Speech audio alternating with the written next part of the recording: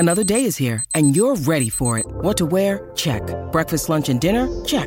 Planning for what's next and how to save for it? That's where Bank of America can help. For your financial to-dos, Bank of America has experts ready to help get you closer to your goals. Get started at one of our local financial centers or 24/7 in our mobile banking app. Find a location near you at bankofamerica.com/talktous. What would you like the power to do? Mobile banking requires downloading the app and is only available for select devices. Message and data rates may apply. Bank of America N.A., member FDIC. I'm Alex Rodriguez. And I'm Jason Kelly. From Bloomberg, this is The Deal. Each week, you'll hear us in conversation with business icons. This show will explore deal-making across sports, media, and entertainment. That is a harsh lesson in business. Sports is not as simple as bringing a bunch of big names together. I didn't want to do another stomp you out speech. It opened up so many more doors. The show is called The Deal. Listen to The Deal.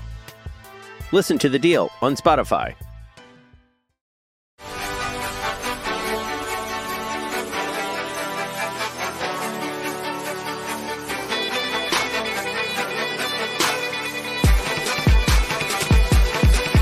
The show goes on. This is the official show on the Fish on First podcast channel with me, Eli Sussman, the founder of Fish on First, providing complete coverage of your Miami Marlins.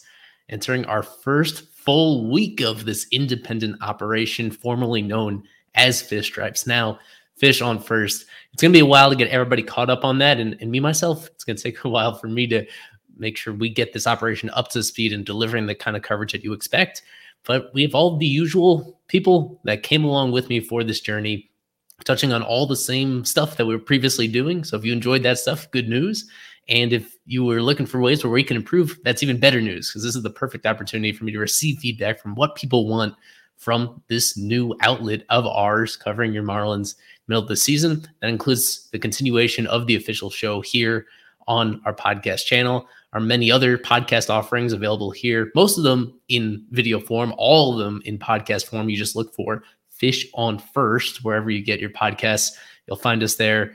Leave a rating and review wherever applicable over there. And if you're watching on YouTube, please leave a like on this video. That helps us with the algorithms, and share this far and wide so people know what we're doing over here. I have been extremely satisfied and humbled by the feedback we've gotten about this transition, and everybody pulling for us and wanting what's best for us to cover the Marlins the way that we already have been, but now with a whole lot of possibilities open for us. For those that have been wondering how they can support Fish on First moving forward as this independent outlet, the easiest first step, actually at this particular moment, you can do it on YouTube. I'm getting it set up in a matter of moments on both our new Twitter account and as well as on the website itself. Become a super subscriber. We're going to keep it at $3 a month, just like it was before. That gets you into subscriber-only giveaways. It gives you priority to speak on our weekly Twitter spaces and to be selected to appear as guests on our live streams, talking all things Marlins. It includes access to our full gift database. That is still coming with us. Hundreds and hundreds of gifts of former, current Marlins players, as well as non-player personnel that you can save and use at your own discretion. Daily game notes for the Marlins during the season. Some tips that we don't put publicly, that we tease it to our super subscribers before anybody else. All that. I think it is a really good deal. I was considering bumping up the price with this transition, but I want to keep it at the value that it already was. And we'll look into other ways to, if you're in a really giving mood, you could actually do this on multiple platforms. You can become a super subscriber on YouTube and Twitter and our site, and you could like double or triple pay if you want to, but we'll look for other creative ways to partner with people that really believe in our coverage in order to put your dollars to good use as a Marlins fan. I hope you guys consider it if you aren't already subscribed to it. So with that being said, we should get to the pod, and we need to keep this pretty quick just because I have so much back-end stuff to do with this new site to keep it going. We have some pending Marlins roster moves to discuss at the end of the show. For the bulk of this, we'll talk about Jorge Soler. Jorge Soler, who has been on a heater this past road trip. How many home runs did he hit? He had home runs in 5 consecutive games during this road trip, and then overall 6 total on this road trip for the Marlins. An indispensable player. And even before that, it wasn't just about this recent stretch. For really most of this 2023 season, the first third of the season. That's exactly where we are here on Memorial Day. He's been excellent. He's been one of the most valuable players on this entire team. You look at it in the aggregate, and even including last year, that was his first year with the Marlins, you can make the case that he has been one of the very best free agent signings that the Marlins have made in a long time.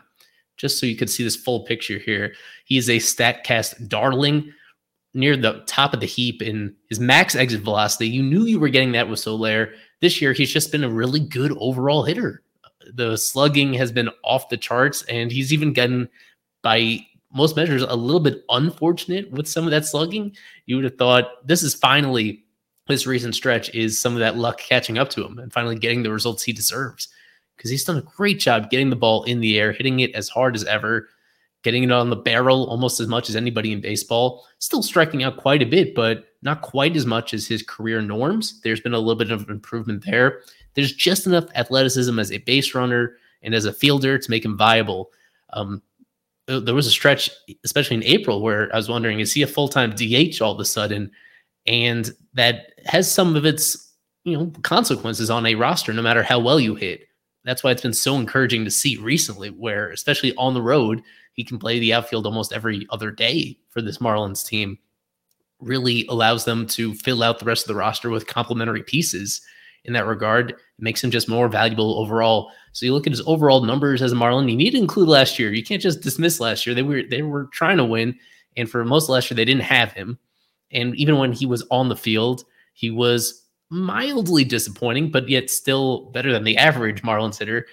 You combine the last 2 years, he's at 30 home runs as a Marlin in 124 games. It's a pretty terrific pace considering where they play their home games. A slash line of 227, 309, 469. So about, in terms of weighted runs created plus, I think he's about 15% better than the league average hitter. And for $12 million a year, that was his deal. He's in the second year of a 3 years, $36 million deal. We'll talk later episodes about this pending opt-out that he has and what the Marlins should do about it. Long story short, there's not much that they can do, because he is playing so well in the second year that the way his contract is structured, this might be his final year with the Marlins, if he even makes it through the year at all. In terms of appreciating him right now, you have to say that this has been a good signing by Kim Eng in the front office. It's been a while since we can really definitively say that about any free agent. This team's track record in free agency has been just egregiously bad. Every time they've tried to spend money, we're critical about how the Marlins have been a relatively cheap organization, especially since Bruce Sherman took over. Recently, they have been gradually getting more and more competitive financially. A little bit, they've been trying more, and yet those have not yielded the results. A lot of the things that have gone well for this team have not really come down to spending money or more than they used to spend. In this history, it does go back even further than the Bruce Sherman era. You could go to a lot of the Jeffrey Loria era, especially the final half decade or so. And when they tried to spend money, it just did not materially improve the team, and in some cases made them a whole lot worse. So most of the show, I'm just going to be scrolling through this list, courtesy of Cots Baseball Contracts of Marlins Major League free agent signings in reverse chronological order. I'm Alex Rodriguez. And I'm Jason Kelly. From Bloomberg, this is The Deal. Each week, you'll hear us in conversation with business icons. This show will explore deal-making across sports, media, and entertainment. That is a harsh lesson in business. Sports is not as simple as bringing a bunch of big names together. I didn't want to do another stomp you out speech. It opened up so many more doors. The show is called The Deal. Listen to The Deal. Listen to The Deal on Spotify.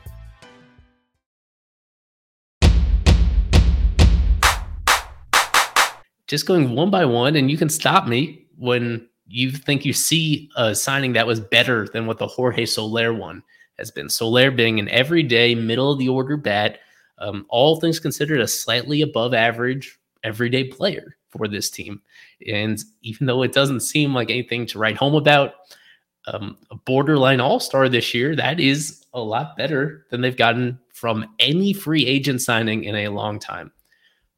just scrolling through these, this past offseason, Gene Segura, Johnny Cueto, both of them abject disasters for different reasons. In the same offseason, they signed Soler, they signed Avi Garcia. That has been on the same level of disastrous considering the money that they spent him. Where remember, Avi got an extra year compared to Soler and a slightly higher average annual value. The previous offseason, with Anthony Bass is an interesting legacy where his Marlins career got off to an awful start in his first appearance and then really his first few weeks, just choking away winnable games, one after the other after the other. For most of that 2021 season, he was fine. Then in 2022, for up until the Marlins traded him, he was fantastic. That was a 2-year, $5 million deal that I think all things considered, he made good on that. But as you'll notice as I go through this, I am kind of down on relievers in general and feel that their impact can be somewhat overstated. When we actually look at how they impact winning overall for a team. So with him, the inconsistency at the start of that 2021 season, I feel that Soler is already, and he's certainly on track to be a more impactful player.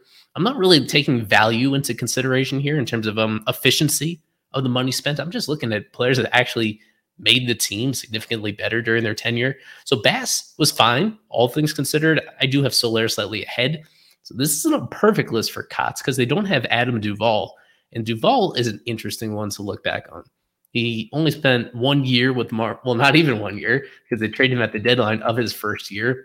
Some similarities to Soler in terms of the run production and the home run power. He had 22 home runs in less than a full season before the Marlins dealt him. And he was a big-time run producer. He couldn't get on base, but he really pleasantly surprised with his ability to play center field when needed and his overall defense in the corners. Even though he didn't get on base, he just stepped up in important situations. So by win probability added, I guess when it all plays out, he was actually slightly negative in terms of WPA, but in terms of WAR, he was about a 2-win player in 4 months, not even 4 months. That was a good signing for the team. I have it a little bit short just because of the lack of tenure. If he had spent that whole 2021 season with the team, then maybe you review it slightly differently. That was a nice hit for the team. But also then going back to the previous offseason, Corey Dickerson disappointment. 2-bit role players that were both really great in those roles were Brandon Kinsler and Francisco Cervelli. Cervelli had turned out being the last year of his career. He just wasn't on the field very much because of the shortened schedule and because of a concussion. When he was on the field, he was awesome. And he was highly regarded for what he did behind the scenes with that team. When it comes to Kinsler, the peripherals were kind of scary during that year when he was the Marlins closer. However, he converted every single save that he attempted to make. He was really important for that team that, similar to the 2023 team, was limited offensively, played a whole lot of close games when they were actually ahead, and they really couldn't afford much margin for error from their high leverage relievers. So Kinsler was great.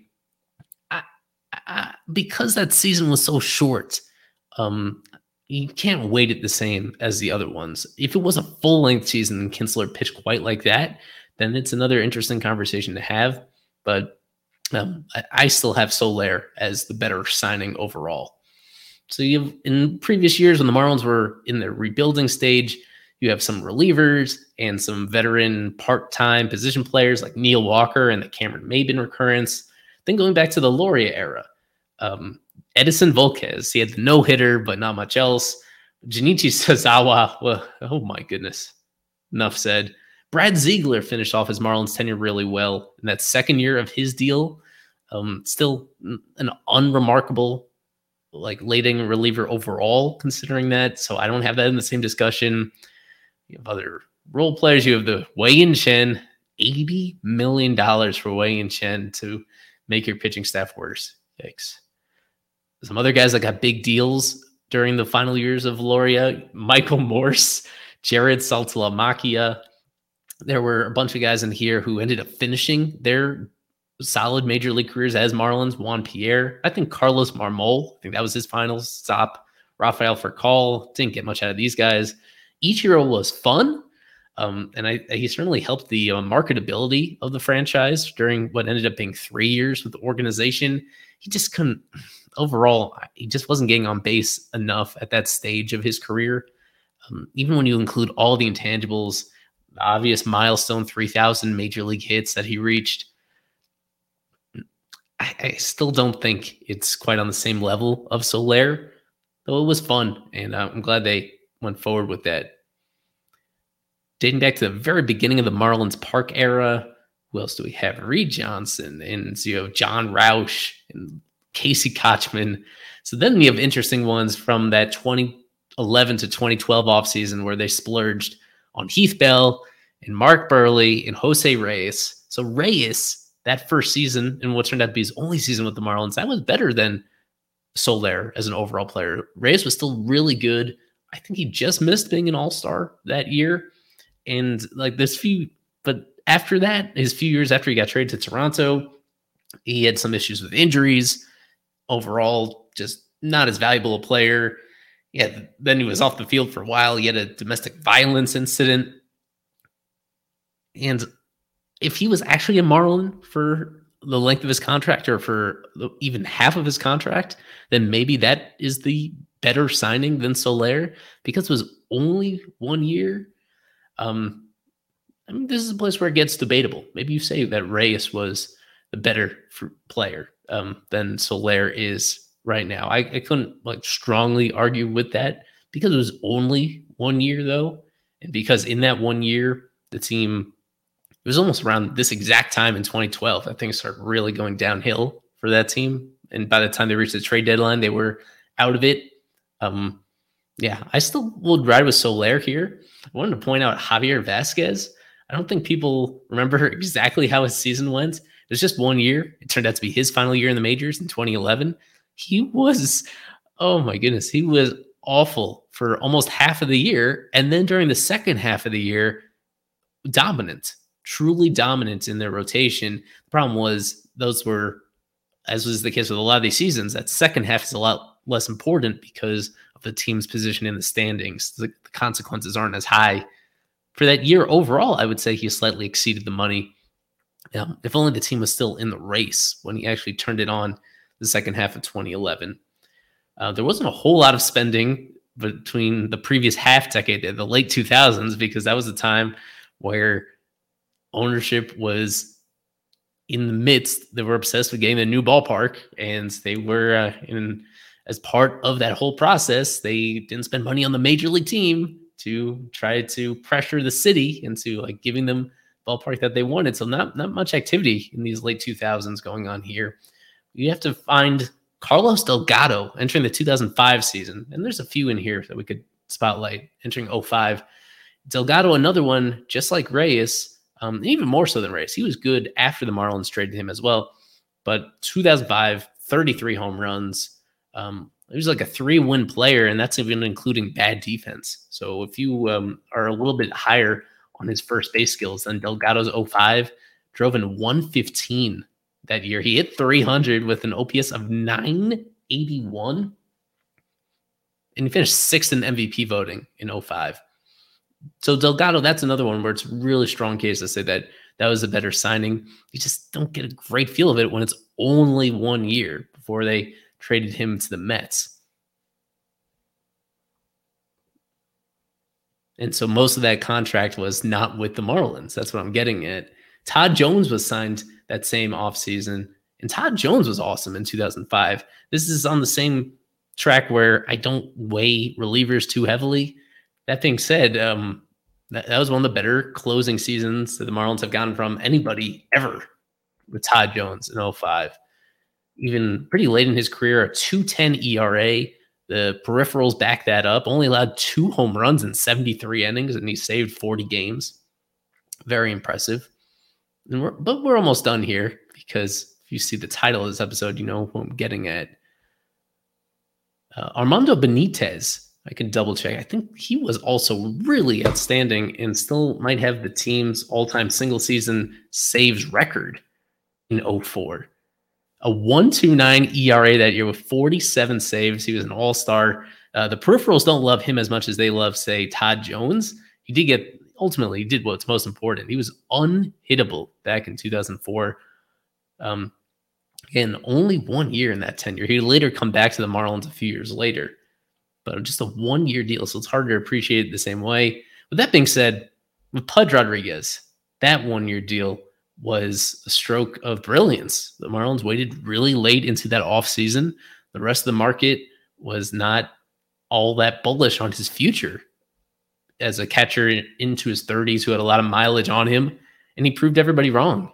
He was the most important individual player on that Marlins team, especially if you include the regular season and the postseason. He caught every inning of that postseason, and just an incredible all-around catcher who's somewhere in the neighborhood of 5 wins above replacement, and that's just the regular season.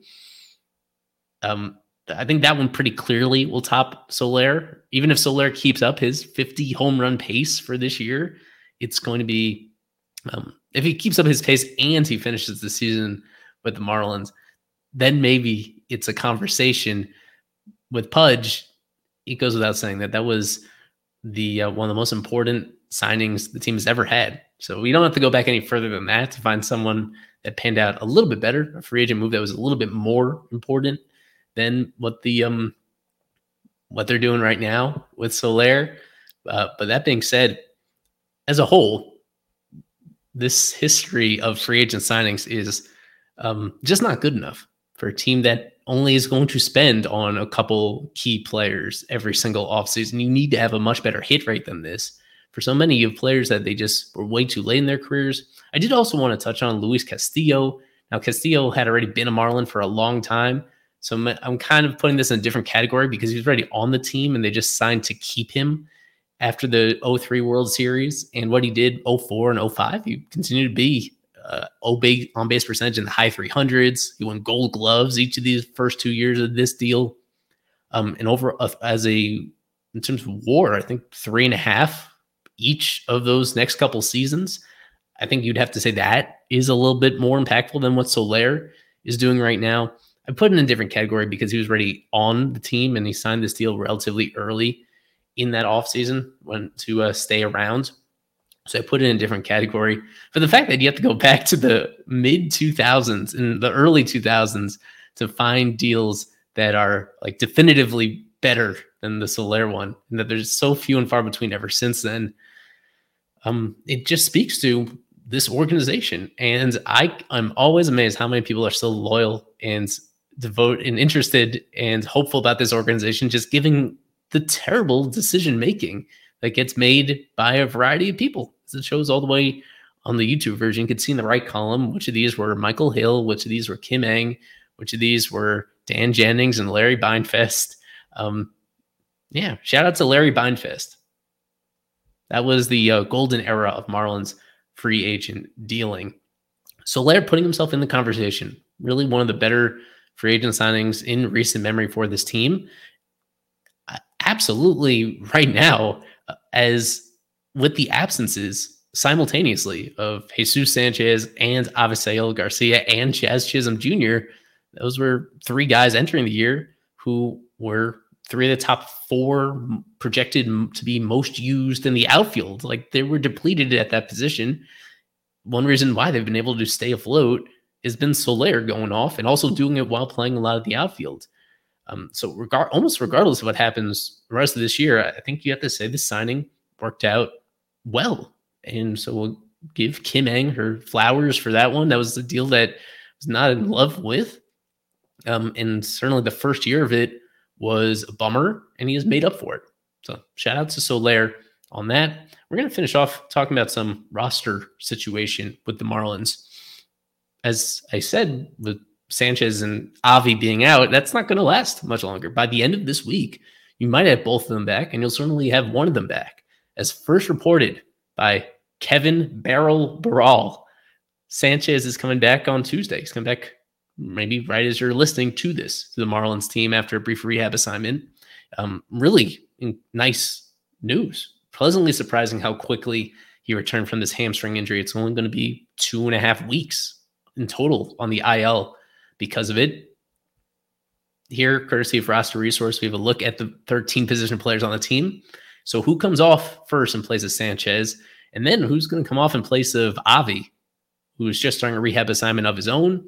And at the very most, he'll be back within a week and likely even sooner than that.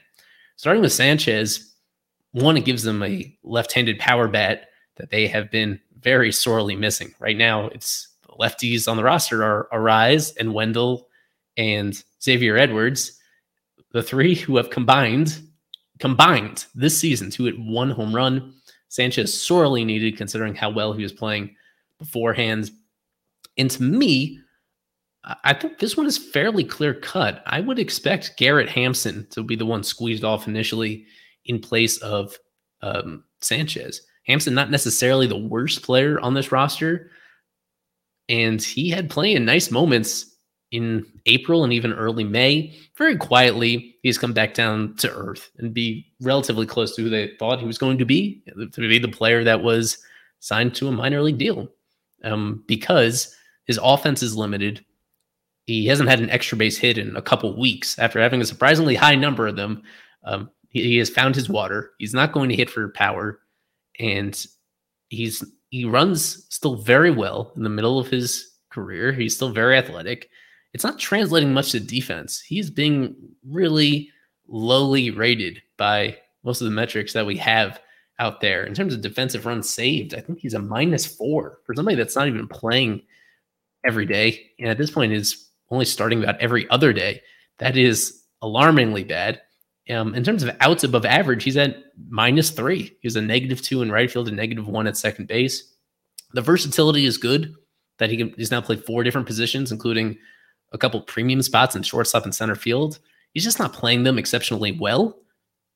He's not somebody that I don't really see him as a valuable pinch hitter, really. I know he's had a couple of those moments, but I guess in some situations, he's somebody that could pinch hit for Joey Wendell against a certain left-handed pitcher, but that's about it. And I don't know how often those situations are going to come about. The most important factor here is he still has a minor league option, so they can send him down, and he's still around. They can bring up later in the year. His stint on the roster, he's been here from almost the entire year, almost 2 months.